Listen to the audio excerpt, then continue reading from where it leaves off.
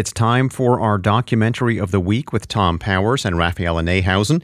They are the co-founders of the Doc NYC Festival and the Pure Nonfiction Podcast. Tom has this week's pick.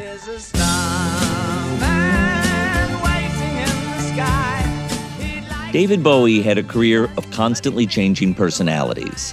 The film Moonage Daydream explores his artistry through his music, paintings, acting, and interviews.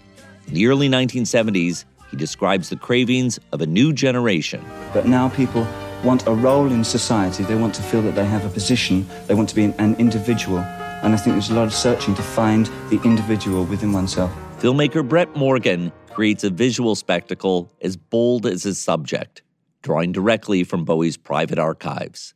Rare concert footage shows how he captivated audiences. Let's dance.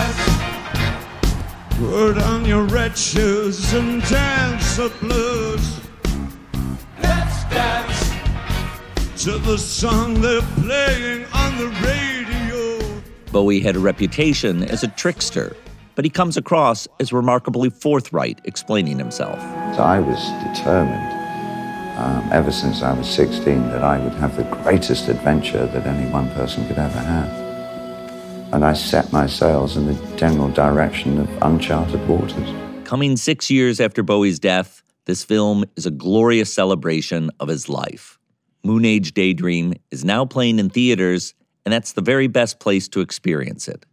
For more information, visit wnyc.org/docs.